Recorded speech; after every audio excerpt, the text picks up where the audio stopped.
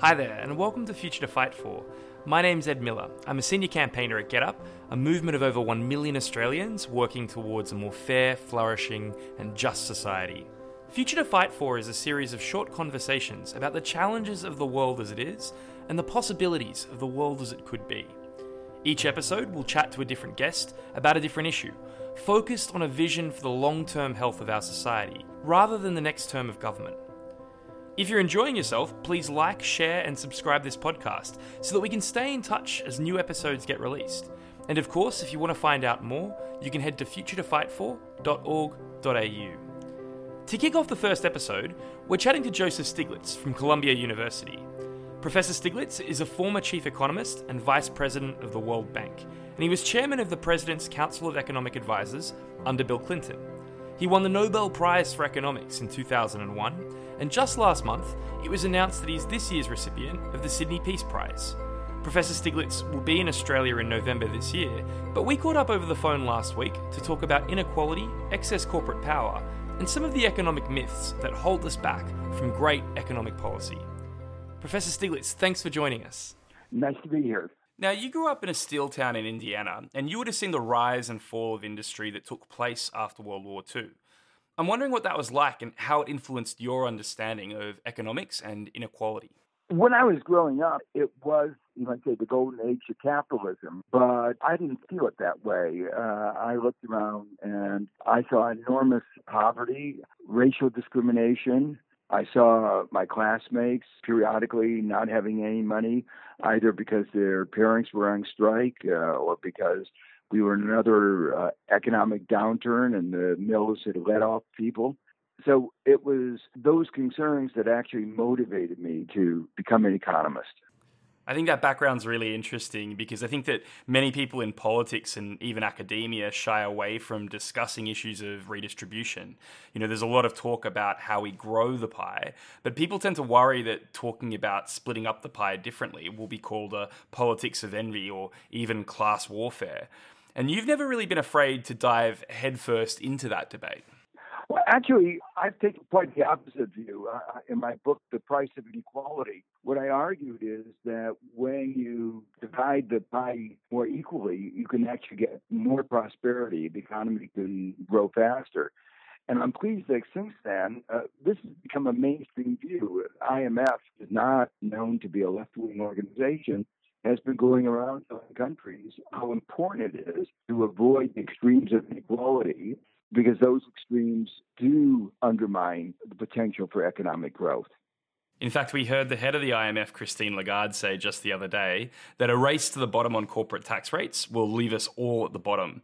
I know that your country's just given away trillions of dollars in a huge corporate tax cut, and the government here in Australia is trying to push through a $65 billion tax cut as well. In your opinion, are tax cuts the right way of going about growing an economy? No, I think it's absolutely the wrong way. She's absolutely right. It's the race to the bottom. You know, what makes a difference for a successful economy, particularly in the 21st century, is investments in people and technology, basic research on basis of which all our advances occur, investments in infrastructure, all these kinds of public investments are at the core. And you have to have taxes to finance these. I know a lot of countries around the world that have very low taxes and miserable public infrastructure, and they're not growing very well. And unfortunately, that's the direction which the U.S. is headed. The president, in his campaign, said one of his highest priorities was rebuild America's infrastructure. Anybody that comes to the United States knows that in many ways like a third world infrastructure. And yet, in January, I was at a meeting with the Secretary of Transportation, and she said, well, we have just one problem, no money. And of course, my response is, well, why didn't you think about that a month ago when you passed this corporate tax cut for billionaires, creating a deficit of somewhere between $1 and $2 trillion. So it's actually just the wrong way to get robust growth for the economy. And one of the other arguments you make in The Price of Inequality is that a lot of the world's more developed countries are running deficits at the moment, and that's not necessarily the end of the world. Your argument is that it's the quality of the deficit that matters more than the quantity of the deficit, and that there's no point in racing back to a balanced budget at the expense of a healthy economy. Why is that, and what should governments be spending on? Yeah, there's a basic principle which is called the balanced budget multiplier, which if the government increases its spending and increases taxes, even that will stimulate the economy. But if you do the other, if you cut back expenditure and you cut back taxes, it actually depresses the economy. If a country borrows money but uses that money for high return investments and research and technology and infrastructure and education are very high return investments, then the economy is wealthier. I mean, just think about it. If you can get on a return of 20, 30% and you can borrow at 2 or 3%, it's a good deal. Any firm would do it. The government's in a good position because it can borrow at a low interest rate. And in many of our countries, and I know the United States it's true, because we've underinvested in the public area for so long, returns are actually very, very high. You were one of the economists that predicted the global financial crisis, and you've been writing about some of the structural problems of trade and inequality for many years. One of the things that struck me when I went back and read some of your earlier work is that it must have been so frustrating for people to take so long to catch up to your way of thinking. What's that journey been like? Yes, in some ways. Obviously, it's frustrating. You know, when you see things seemingly so clearly, and he works so hard to try to explain it simply. You know, you might say that my natural language as an economist is mathematics, but if you're going to persuade people, you have to speak another language than mathematics. You have to speak in words, and converting it into words is not an easy task. So in that sense, it's been very frustrating. On the other hand, I am very pleased that at least this issue of inequality has finally reached the top of the agenda, partly because the level of inequality has reached a level that was unimaginable 40 years ago when I began my work. So at least finally, the issue of social justice and the issue of economic justice is really firmly on the agenda. And can you tell us just how bad is inequality at the moment? Well, there are many different ways of trying to capture the magnitude of the inequality. There are a couple of statistics on wealth in the United States that capture how bad things are. 8 Americans from 2 families who made one critical decision, which was to choose the right parents who were wealthy, inherited all their money, have as much wealth as the bottom third of the country, roughly 135 million. There are about 42 billionaires around the world who have as much wealth as the bottom 3.7, 3.8 billion people. It sort of gives you a picture of how unequal things are. In the United States, what has been devastating to me is that the inequality is now showing up not only in our politics, but in our health. Life expectancy is in decline. It's not because we don't have the resources. It's not because we don't know how to extend people's life. We've made enormous advances in the ability to extend people's life. But our inequality has had such a devastating effect on our society that we are, as rich as we are, our life expectancy is declining. And there are many people who argue that that level of wealth at the top is something that's deserved. It's the product of hard work and people kind of acquiring it over a series of good decisions over the course of their life. And that, in fact, having that level of wealth held in the hands of a few is good for the economy because it allows those people at the top to make the investments that then create jobs. What's wrong with that view? Well, that's why I pointed out that the only decision that those 8 Americans from the Walton and the Koch families made was to choose the right parents. That's not hard work. That's luck. So that's the case where you cannot defend that inequality on that argument. There are some people who have become wealthy as a result of hard work.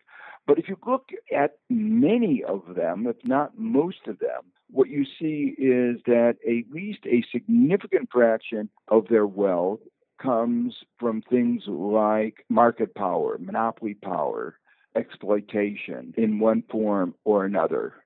One of the wealthiest people is Bill Gates, Microsoft. And while there is some controversy about the intellectual contribution of operating system, there is no doubt that a lot of the profits that Microsoft gained were a result of their anti-competitive practices. And they were found to be engaged in anti-competitive practices in Europe, in America, and in Korea.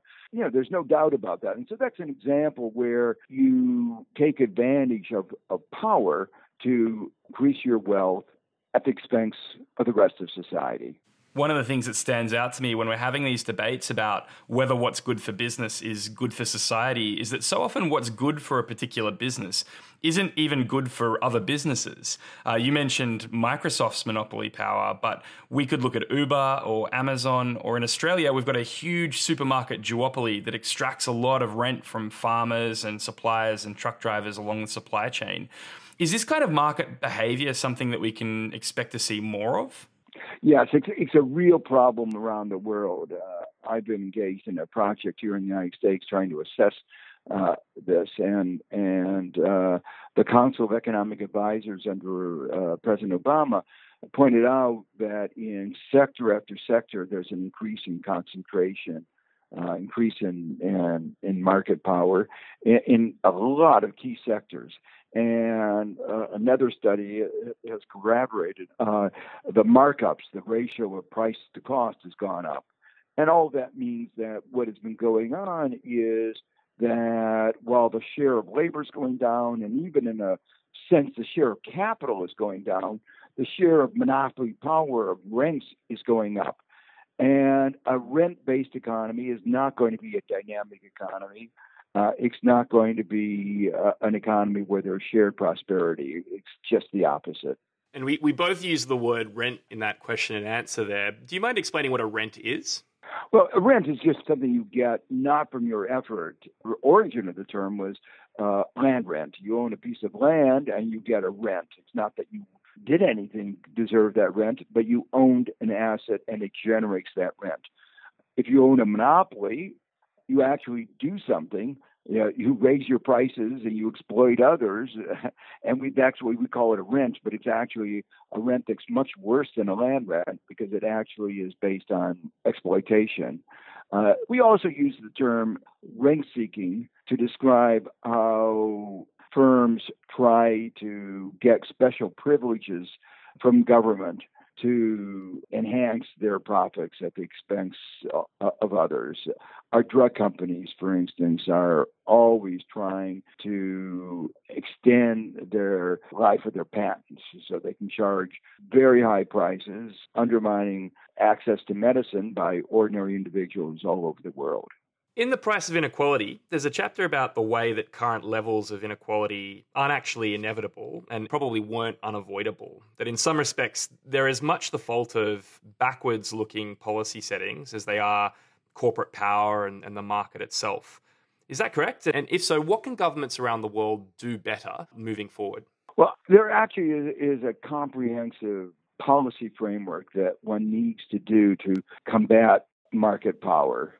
You have to look at this from both the power of firms and the lack of power of workers and the lack of power of consumers. So, for instance, one of the problems in the United States and in Australia has been that the workers' bargaining power has been vastly undermined.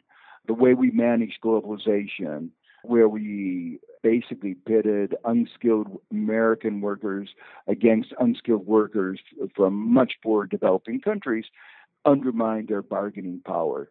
So it's the combination of more market power for firms, less market power for workers, and then if you look inside the corporation, more power for the CEOs. Inside the boardroom, they're able to get for themselves outsized compensation so that today in the United States, among the larger corporations, CEO pay is like 300 times that of the average worker. And in some companies, it's well over 1,000. So one has to see this as a more comprehensive problem than just power in the product market. It's such a huge disparity in income. Where does it come from other than the product market, both looking at history and looking at today? Some of this had to do a lot with tariffs. You protect your companies against competition from abroad. But today, in a lot of sectors of the economy, the lack of competition comes from how we regulate and how we manage sectors where there's probably going to be limited competition, but we could have a lot more competition than we do. So there are 2 or 3 telephone companies, 2 or 3 internet providers, a few major airlines, and all of these are important areas for our economy, for individuals' well-being, where we've allowed market power to grow to a level which I think is unconscionable. And you mentioned in there that part of the problem over the last couple of decades has been international trade and the way that structures of international governance have been set up, something that you would understand very well, having been chief economist at the World Bank. I'm wondering what you think about the current debate that's playing out about trade agreements like the TPP. One of the arguments is that they actually disempower workers and national governments and hand more power to corporations. How do you see trade policy playing out in the best possible way moving forward? Yes, well, the trade agreements that we made 20 years ago, like the WTO, did make a difference, and they helped create an international rule of law, something that now that Trump is president, we really come to appreciate because he's trying to destroy the rule of law. But the more recent agreements, like TPP, are really exercises in corporate power. When the U.S. government looked at the impact of TPP on U.S. economic growth, they estimated when it was fully implemented in, say, 15 years, the net effect on U.S. economic growth was 0.15 of 1%. In other words, essentially zero. And academics said they were vastly exaggerating. So the main part of this was not about trade. Well, if the trade agreement doesn't do anything about trade, what effect does it have? There are 2 other parts that are really the invidious parts of TPP. The first was intellectual property, and particularly pharmaceuticals. It was designed to make access to generic medicines more difficult, hurting some of the poorest countries that don't have adequate health insurance systems, including the United States. This set of provisions were really driven by America's pharmaceutical companies. The other very odious provision is what is called the investment agreement, which sounds like it's protecting property rights, but really is giving more property rights to American firms, say, investing abroad, or Australian firms investing abroad, than they get at home. A dramatic example of this is if a country changes a regulation, it can be sued. The consequence for workers of this is very serious, because what it means is it's another way that the bargaining power of workers is eroded. The company can come to the workers and say, unless you take a wage cut, we are going to move abroad, and we can get better property protections. We can get protection against changes in regulation in Vietnam or Malaysia that we can't get in the United States and Australia. So that's an example of a provision which, should not be in a trade agreement. It's really about investment, and there should be a public debate about these provisions. As you know, GetUp's just published an economic vision called Future to Fight For, which looks at what happens when you put people at the centre of economic thinking. We're proposing guaranteed jobs, minimum income guarantee, lifelong access to free education and training, and massive investment in public housing, amongst other things. There are some people who will undoubtedly say that this is an unaffordable and radical agenda. If this is the kind of thing that passes as radical, can we all afford to be a bit more radical? I agree with you very much. This is not radical. This is just common sense, and it's basic decency. In the United States, our minimum wage is $7.25. So somebody can work full-time and get $15,000. In New York, you can't even pay your rent for that amount of money. It is not a livable wage. And so what you do is you force people to take two jobs, or you put enormous stresses on families. You basically force them to be homeless. It is really indecent for a rich country, as rich as the United States or as rich as Australia, that people would be working under this kind of pay, and seems to me indecent. I feel like if you lived in Australia, you'd make a very good Get Up member, Professor Stiglitz. The final question that I've got for you is that obviously there's a lot to be concerned about when you look at the world at the moment. Inequality continues to worsen, and perhaps related to that, there's been a rise in fairly reactionary politics in many countries. I think that a lot of people who see themselves as progressive feel a bit worried about the direction that things are headed and a bit concerned about whether or not there are things that they can do. So I'm interested, as a final note, when you look at the world, what gives you hope? I think what gives me hope is that two things. One, the level of engagement of our young people. You know, they came out in support in the United States of Bernie Sanders.